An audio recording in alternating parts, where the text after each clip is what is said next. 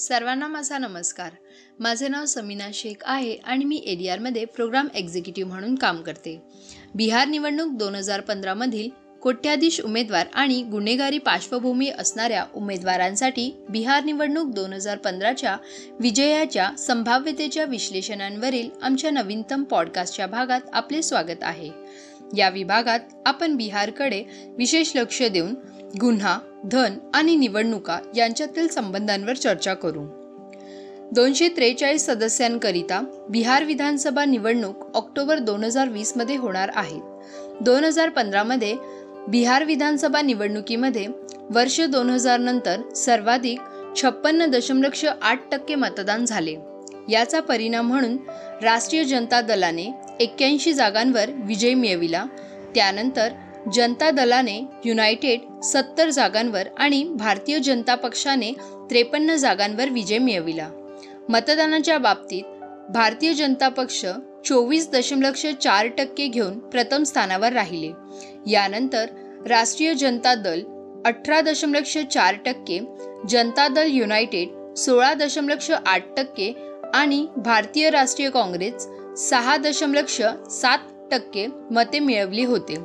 सध्याचे NDA सरकार 27 जुलै 2017 रोजी स्थापन झाले होते, ज्यामध्ये जनता दल युनायटेडचे 73, भारतीय जनता पक्षाचे 53, लोक जनशक्ती पक्षाचे 2 आणि 4 अपक्ष अशा आमदारांचा समावेश होता.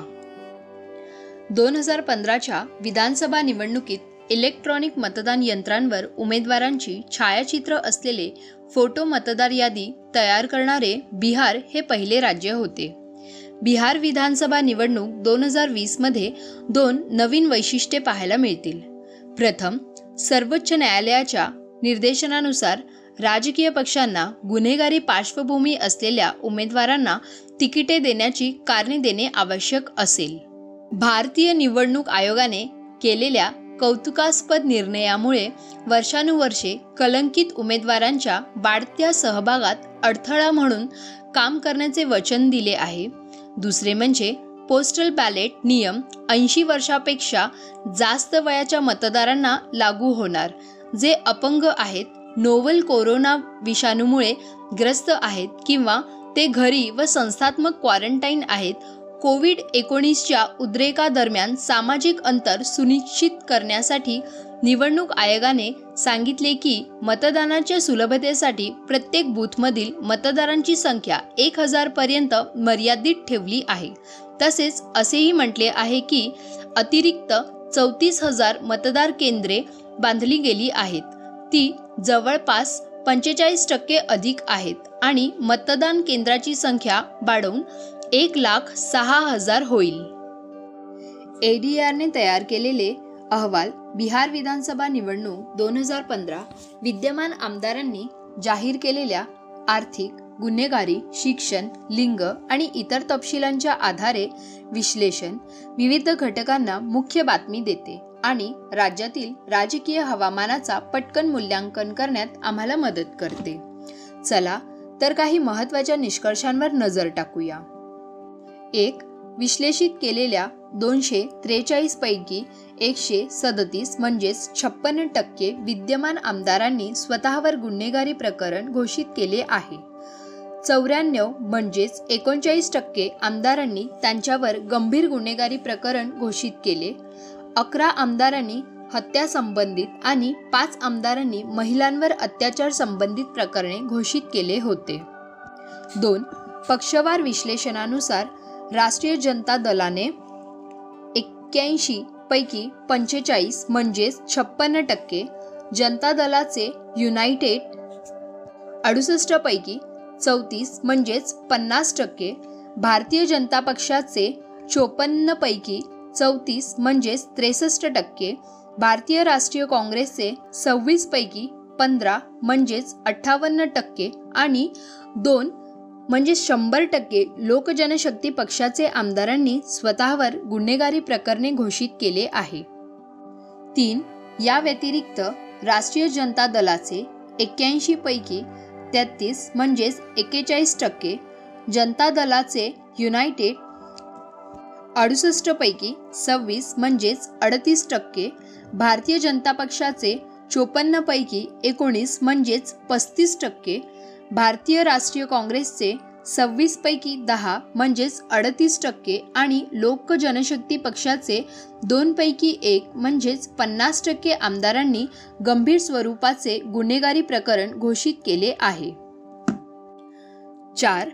उमेदवारांची आर्थिक पार्श्वभूमी लक्षात घेता विश्लेषित केलेल्या 243 विद्यमान आमदारांपैकी 162 म्हणजेच 67% कोट्याधीश होते.